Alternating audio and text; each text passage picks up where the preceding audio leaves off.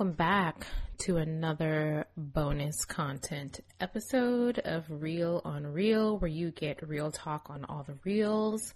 It's your girl Rahima here talking about what I was watching on HBO Max. Great. So my movie of the week this week was not actually a movie. I mean, it was in like movie length, but it was the Friends reunion special. There's a lot of back and forth on the internet about this reunion special. I mean, leading up to it, you couldn't like scroll through your news feed without any kind of think pieces and articles and all kinds of just rumors and all kinds of stuff, clips and stuff about the reunion. And then there was a lot of like nonsensical, just like jibber jabber about, oh, I've never even watched an episode of Friends. I always feel like, why do people speak when there's no reason for you to speak? Like, there is nothing for you to say. No one asked you about your opinion. Nobody cares. If you didn't watch Friends, and you didn't watch Friends, and you just don't have anything to say about Friends. So I don't know why you have to like come on Facebook or come on Twitter and be like, I have never watched a single episode of that show. Okay, great. Or like, with like Black TV people, it's like, oh, well, I watched Living Single instead of Friends, and Living Single was there first, and the Friends people copied Living Single. I mean, who cares? Whichever episode or show or whatever that you liked. Whatever the fuck you didn't like, you didn't like. Like, who cares? But there's like so much discussion about this. And I'm just like, both the shows were funny. Both of them had memorable characters. So what? One of them went on for much longer than the other. I even saw this one comment, and I actually like replied to the comment in the nicest way that I possibly could.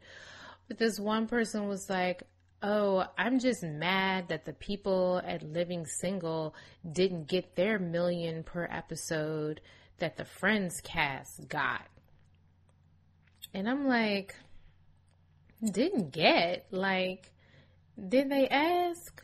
I don't know, because how I understood the story to go was that one of the cast members of Friends was supposed to get this big payout, and they didn't feel like it was fair for them to get this money and not for all of them to get the money, because it was an ensemble show. It wasn't a show where one person was the star. So they went to the network and demanded that everyone get this raise per episode. And, I'm sure they fought for it. I'm sure there was a lot of back and forth, because that's a lot of money to pay out to 6 people per episode, and they got it.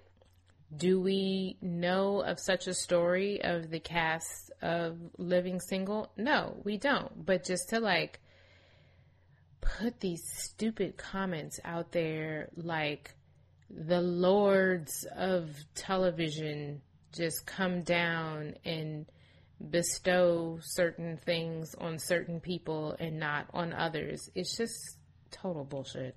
It's just ridiculous. So yeah, this special, it was hosted by James Corden, which apparently people can't stand him either. Like, I don't know what's going on, but there were like all these articles that were like, fans are really annoyed that James Corden is hosting the Friends reunion special. I'm like, God damn it, you cannot win for shit in this Holly weird world. I don't even know what he did. I don't know what he did, but people apparently hate him too. So, He was the host. It was really nice. Like the cast members, how it started. The cast members like each like came onto the set individually and like saw it for the first time in how many ever years, and we're seeing the set in a way that we hadn't seen it because we're just watching the show, so we don't see that fourth wall removed. And seeing that I thought it was really cool that the coffee shop was like right next to one of the bedrooms. It was like all in one set. So I thought that was neat to see like the boys' apartment, the hallway, the living room of the apartment, one of the bedrooms, and the coffee shop, like all right there next to each other. That was cool. And everybody came out and everybody looked great, and everybody, some people are a little bit more gray than others, or, maybe put on a little more pounds or what have you, but everybody looked great. And, they all were really happy to see each other, which I thought was great. Like you can tell that they had a bond, and they talked about their bond, and they all like hugged and cried, and that was great. They talked about some of the best episodes, which I agreed with them, like episodes that fans loved, like when Monica proposed to Chandler. That was a great episode. The episode when everybody realizes that Chandler and Monica are together, and Phoebe's like, my eyes. That was hilarious. The episode where Ross and Rachel kiss when they have that argument in the coffee shop when she's cleaning up about, like he was fine with Julie, and, that was great. All of Joey's one-liners, how you doing? Those are fucking hilarious. And they kept doing Chandler's like, could this be any more boring, or can you beat, like they kept doing Chandler's thing. They did a fun little trivia thing from the episode where they were playing the trivia game and the girls lost their apartment to Joey and Chandler, and messing up what Chandler's job is, because nobody knows what Chandler's job is to this day, but he is definitely not a transponder. And his name on his mail was Chenandler Bong. Yes, hilarious. So it was really great, like reminiscing about the show and all the years of Friends, funny Friends, and either you're into it or you're not. It was really cool also to hear from the creators of the show, David Crane and Marta Kaufman, talking about the casting, first the idea of the show, where that came from, and then, pitching it to NBC, and then like who was cast first, and like who needed convincing. Like David Schwimmer needed convincing because apparently like he was done with television. Like he had done so many pilots that didn't go anywhere, and he had just had really bad experiences, and so he was like, fuck this, I'm going back to Chicago to do theater. And how Jennifer Aniston was like on another show, and that show had a couple episodes already in, and the producer of that show apparently thought that, it was a stupid idea of her to like want to go be on this Friends show, because that show about those friends was just not going to go anywhere. Who knows where that guy is now? So it was really interesting hearing about the casting and hearing about how they all came together in the audition process. And then, the buzz, like seeing all the archival footage of, all them on the magazine stands and all the fans going crazy for them. And, and everybody was obsessed with the Rachel haircut. I, as a black woman, could never do that to my hair, and I'm fine with that, but I remember it being a phenomenon, like the Rachel, getting your hair cut like Rachel. And I remember them doing the music video on MTV for the theme song. So yeah, it was all good. Go back and watch it if you're into Friends. They had a really cute moment with Lady Gaga sang Smelly Cat with Lisa Kudrow. We all love Smelly Cat. That was really cute. So yeah, go back and watch it. It's on HBO Max. It's a good time to reflect back on funny times. What also I was watching,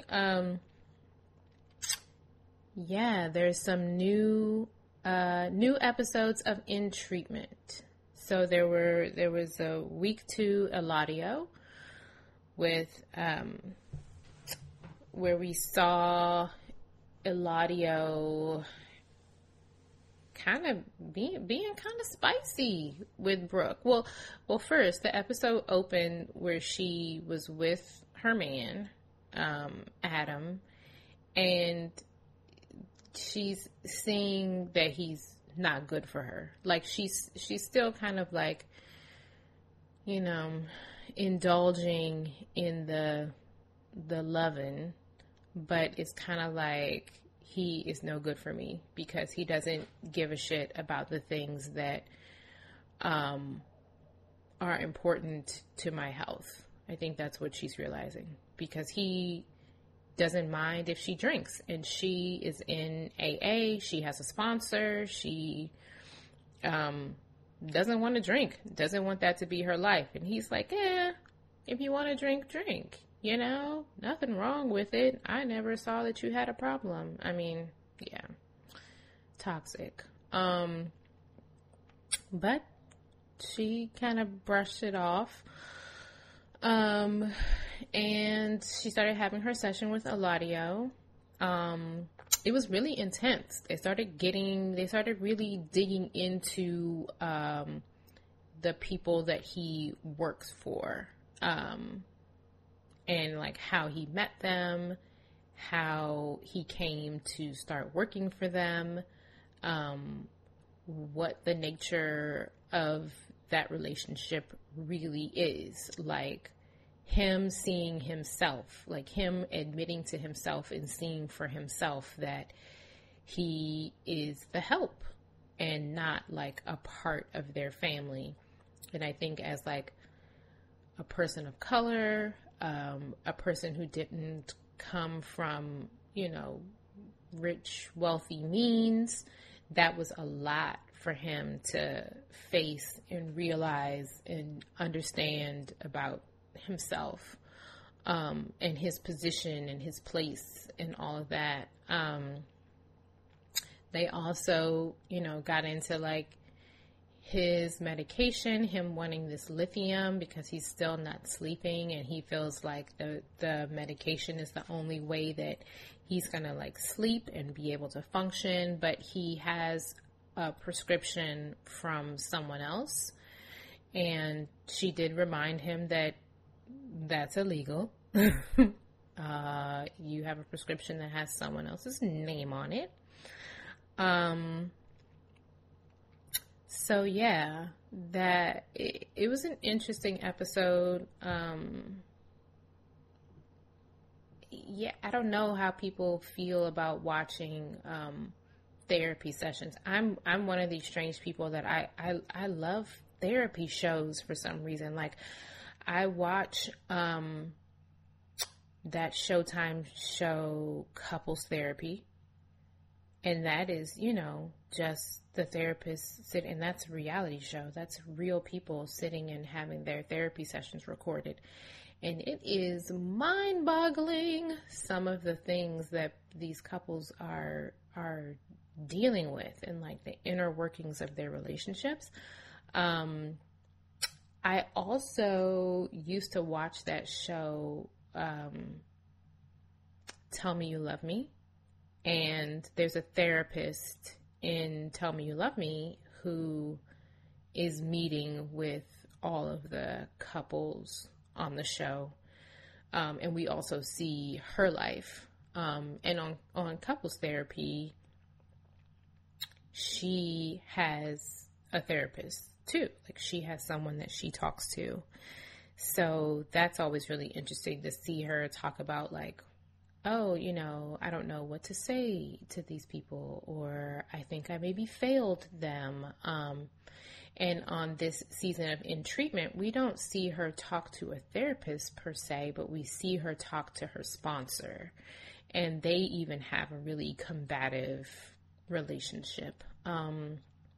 So it's really interesting. I love how, like, calm and collected Uzo is with the character, with Brooke, in the face of these people who are like screaming at her and like catching attitudes with her. And, you know, that's a lot. Like, hats off to every therapist that has to deal with that. And she does a really good job of like not making it about her, and maintaining this demeanor that's like, I'm here for you, I'm listening, I'm here, I'm listening, you know? Because the next patient, Colin, he is so messy. He's messy. He is there, you know, for however many sessions until he gets the sign off from his parole officer that he can be done. He was in prison for some kind of money thing or what have you, but he doesn't really take a lot of accountability. Like, he doesn't think that he deserves all of this backlash and people thinking that he's a piece of shit or whatever. He doesn't really think that he deserves it. And he kind of teeters between this place of like, I'm a really decent person, I'm so great, I give money to charities, and then on the other side it's like, fuck everything, fuck everybody, I don't care what people think because everybody's dumb. And he's really strange. I don't know if it's because he used to be a person that has a lot of money, but he's really weird about Brooke's home. Like, he keeps making comments about her house and just how nice it is, and you know, like where she went to school and stuff. And you know, he's a white man and he is having to like talk and open up to and be vulnerable with this black woman who has a certain status. So it's almost like he's like, you know, because the tables have turned somewhat, like he is not the keeper of the power, that he is fucking uncomfortable and thinks it's ridiculous that this is the person that he has to engage with. And in this episode, he made some comment about Eddie Murphy being her hero. Like, he brought up something about Delirious, like, had she seen Delirious or whatever, and he said something about Eddie Murphy being her hero, and she's like, why would Eddie Murphy be my hero? You know? And it's just like all of these references from this guy, all of these references, and he went off on this tirade about people of color and LGBTQ and this and that, and how he is just such a good person. I'm just like, man, like I have a therapist and she is so cool and she's just such a nice woman. And I'm just like, is this the kind of shit that you have to listen to every day? I would curse somebody out. Like I couldn't do it. I couldn't do it. Thank God I'm not a therapist. People say that about teachers. Like I do teach and I like teaching, and people are always like, woo, dealing with them kids. Hats off to you. I don't think it's as hard as dealing with adults who are full of themselves and come to you for help, but then don't want help. That has to be a mother. Like, what you here for? Why are you here? You want my help, but you don't want my help. I don't understand what's going on here. So yeah, those were the 2 episodes of In Treatment. I definitely think, you should check them out. There are more, I think because this was only week 2. And there's so much more that we need to dig into and get into. I mean, at the end of Eladio's episode, it was kind of like he was like defeated and wanting to be done with therapy. He didn't even know if he wants to see her anymore. And Colin is just, like I said, he's just like biding his time. Like, when will this be over and I can get my little release, So I will continue to watch, and I thank you for listening. We have a few people who've listened so far. This is only episode 2, so I'm glad that people are listening. And be sure to subscribe if you'd like to listen to our main podcast, Real on Real. Check it out on Anchor, Spotify, Google Play. There are a couple places, but you can also follow us on Instagram at Real on Real Pod. Welcome back to another bonus content episode of Real on Real, where you get real talk on all the reels. It's your girl Rahima here talking about